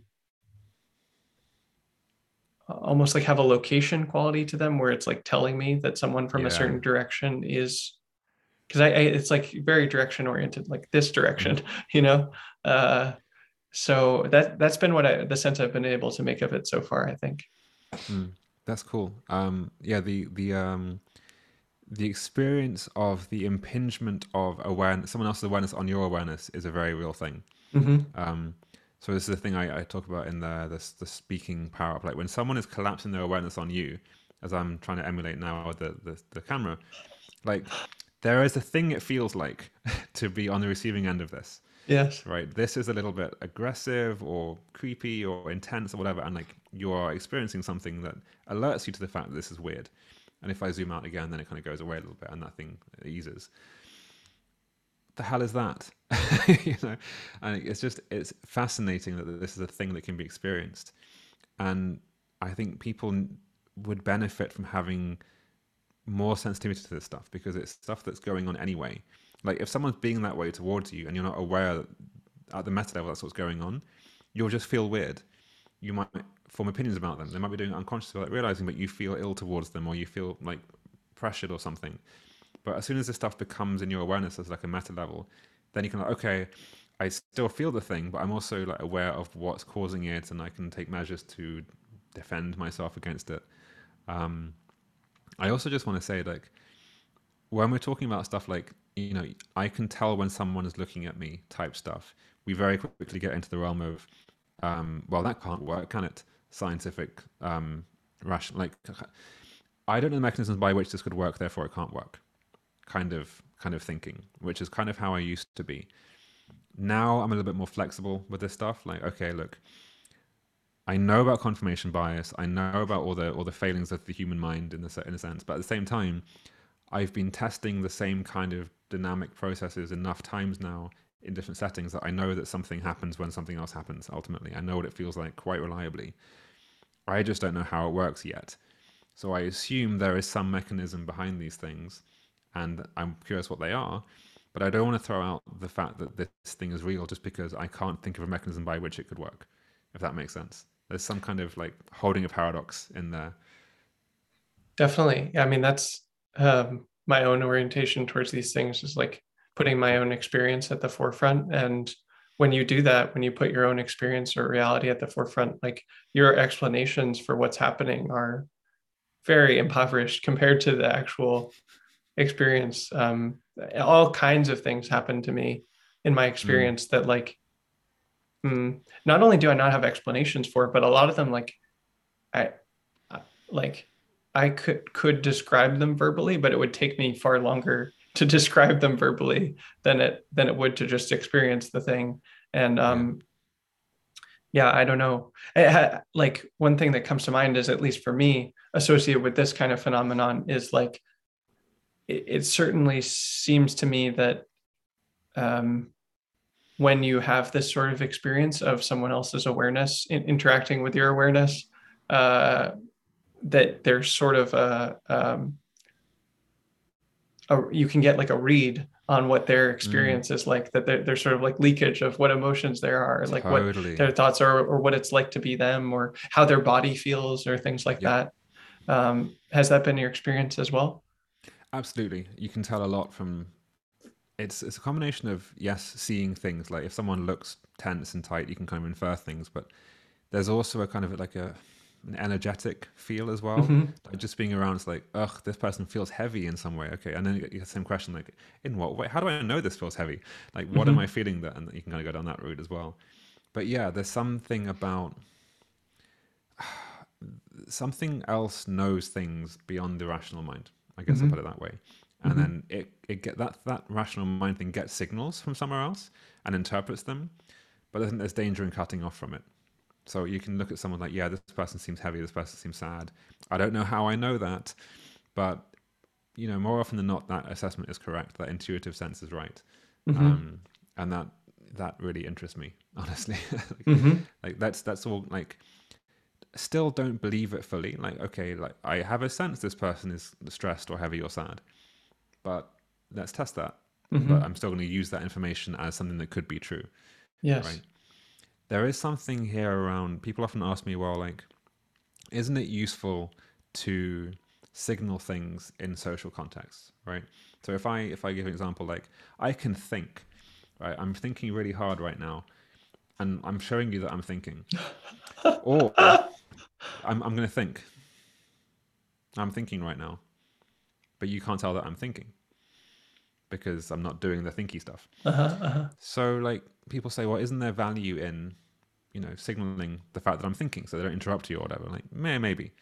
But wouldn't you rather consciously do that performatively if you want to, as opposed to using muscle to make your brain work better, which it doesn't do. It just gets in the way because what is this? you know. Uh, Uh-huh. so like I think people leak stuff in that way. They leak stuff by layering on all the things that it looks like to experience their lives internally without realizing they're doing it. And that's what I think oftentimes we pick up on. So if I'm thinking, if we were both like AT Zen master people and both like thinking without expressing thinking, might be harder to figure out that yes, they're thinking, right? But still, I'd rather be that way than stuck in performative signaling ultimately, Mm-hmm. or unconscious performative signaling. Mm-hmm. Mm-hmm. Yeah, me too. Me too. Yes. I sometimes on this podcast, like people have trouble reading me because I'm just like Yeah, listening attentively to what people have to say, you know. yeah, So I've had to like work on emoting again, uh, but that might just be a personality quirk too, though, easily. But um, it's something that I've noticed with this is like of this like having awareness of other people's experience, or mm, a read on it, is like at least to me, it seems like I tend to be aware of things in other people's experience that I have experienced for myself in my own mm, experience in the past. And it interesting, like it's like because I have the self knowledge of this kind of thing in my own experience, then I can notice it or recognize it in other mm, people. And there's been an interesting thing with that of like, I guess when I first started noticing that this sort of thing was possible, I was sort of like aversive to it because I was like, oh, what are Mm. other people going to know about me? Like, oh, like Yeah. for example, like is Michael judging me right now because my awareness is contracted and like is he going to think I'm a terrible person or Yeah. something? Yeah. Yeah. But like at least for me, as that sort of unfolds in my own experience, there's compassion associated with it because like if there is something that I notice about someone else, and even if it's negative, it's like that's Mm. nothing I've never seen in my own mind.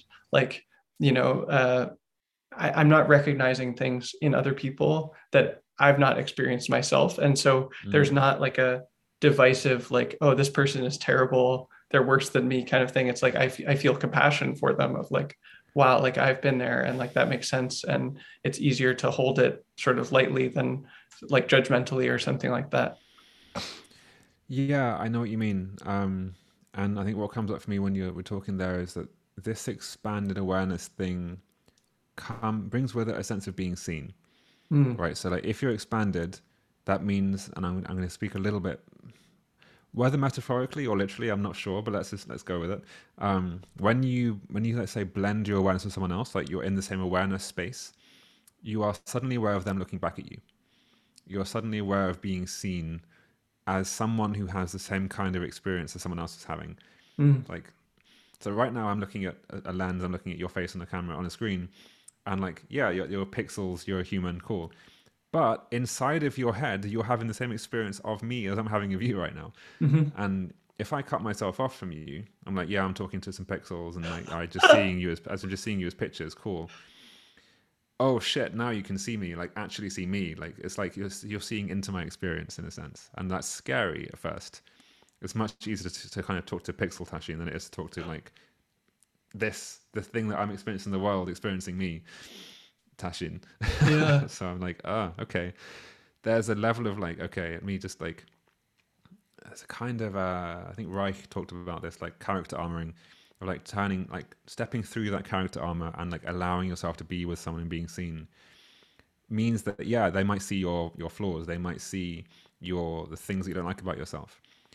Chances are they'll look at you with compassion.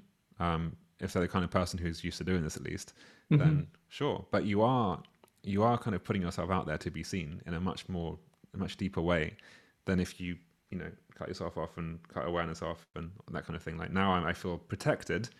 I feel like there's an armor here, there's a shell, but I'm not connecting to you. Whereas if I connect to you, it's a little bit vulnerable. There's something that opens up there. It's like you can kind of see into me in some sense. And Mm-hmm. again, there's that question of like, what does it feel like? How do I know that we can kind of play with as well, which is interesting. Mm-hmm. But I love this stuff as well. Yeah, it's really cool. I'm really grateful that this is primarily a video podcast because there's just so much Yeah, happening in your in this interaction. I'm sure on yeah. my face as well that there's like a lot of layers that just make it really visually interesting. Uh, Speaking of video, I'm quite dark here because it's the UK and it's cloudy, so let me just put some lights on. yeah, great. Looks good. Um, and and something I had to learn with this stuff is like it was uncomfortable to realize that other people can see more about you than you were aware previously, but like that's Yeah, already happening. Like we're already putting out all of this information in the exactly. world. Like it's not there's no I don't even know how to put this, but like concepts of privacy are not what you thought they were or something. Like there's Yeah, that's like uncomfortable, but it's true. Like when you have a face, people can see things about your face or your body or that just are there, and it doesn't help to like fight that just because you. I don't know. I think I was maybe clinging to a notion of privacy at some point or something. Like I just want to be me, uh, whatever. yeah. But I know what you mean. And actually, just like, even in this context, right? We're being recorded, mm-hmm, and like I can only see you, but you're recording on both screens at once, right? So I've mm-hmm, forgotten almost that I'm being recorded in a mm-hmm. sense, and it's a very interesting experience to be talking to someone in a conversational, yeah, hanging out kind of way, while also knowing that like all of your facial expressions are being captured for someone to watch. So, like, hey, person watching, like I know you've been looking at my face the whole time, or Tashin's face, and like every little twitch, every little like gesture, every little like, so I rub my nose or like I don't know, have a drink and then like whatever, like those things become much more aware. I'm like, oh, okay, I'm being seen right now. Mm-hmm. There's two ways. Okay, you can either cut away from that or you can embrace it. I feel like most of us kind of default to that privacy thing that you're talking about. Like if I just forget that they're looking at me, then they can't see me. Ultimately, then I'm not being seen. There's that wonderful creature in Hitchhiker's Guide to the Galaxy where if it assumes that if you can't see it, then it can't see you, which is absurd. But that's the point. So the advice is wrap a towel around your head so that you can't see it, then it can't see you. And it kind of feels like that a little bit. Like, it's okay if I can't see Tashi and he can't see me. It's fine. We can feel safe now. Yeah, yeah, right, right. We do silly things, and so much of AT again is like, look, we mean this lovingly, we mean this kindly, but most people are doing silly things to themselves they don't know them doing. The classic example that, like, this is a very silly one, but like, look, you've seen this, like, tourists doing this in I don't know if I just make sure I can see myself so I don't get off the screen, but like taking a photo, but like this, Yeah. you know how you kind of people like lean back to get get more of the thing in frame, like just take a step back. Why are you doing all this nonsense? Yeah. Like, people don't realize that they're abusing themselves in some sense when they could have a much simpler, more elegant, easier alternative to do.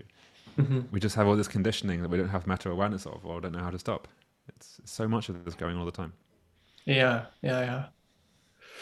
It's hard to notice. I mean, anytime I'm in with other people, really, I can notice now if their awareness is contracted or Yeah. expanded, and it's hard to notice how often people's awareness is contracted, and yeah, that makes me sad sometimes. Yeah. Yeah, it is.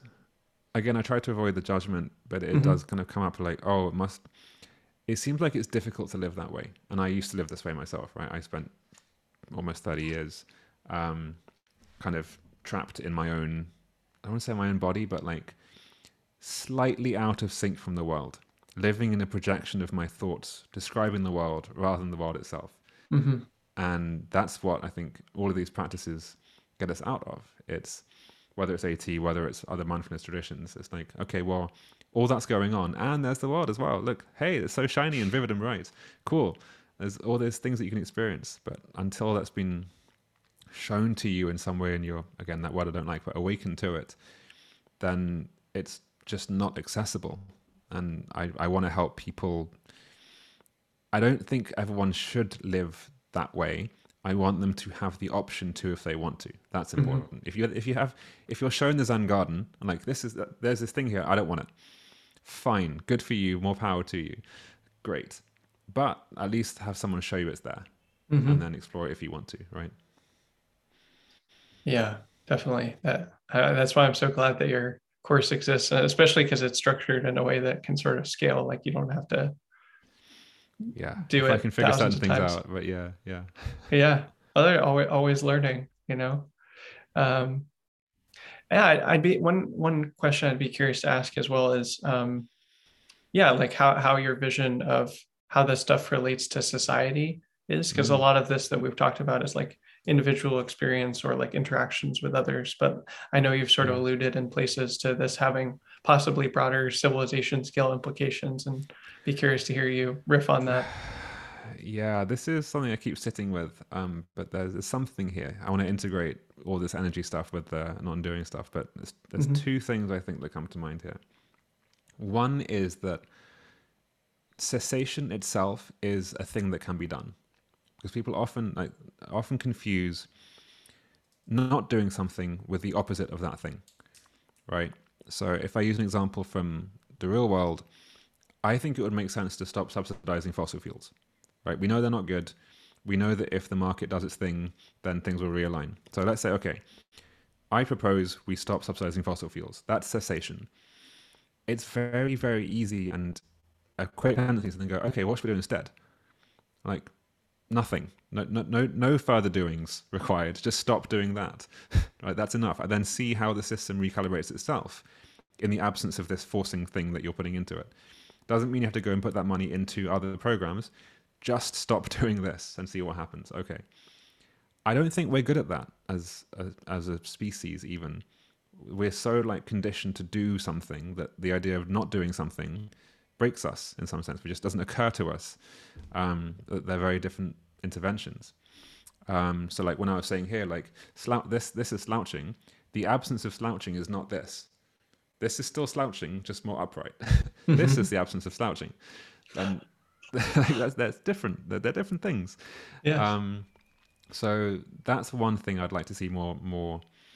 It's almost more of a Taoist perspective as applied to civilizational progress of like the minimum level of interference necessary, I think, is the way to go. So all the thing, if imagine that there's like some kind of supercomputer like that could catalog all the doings that we're doing.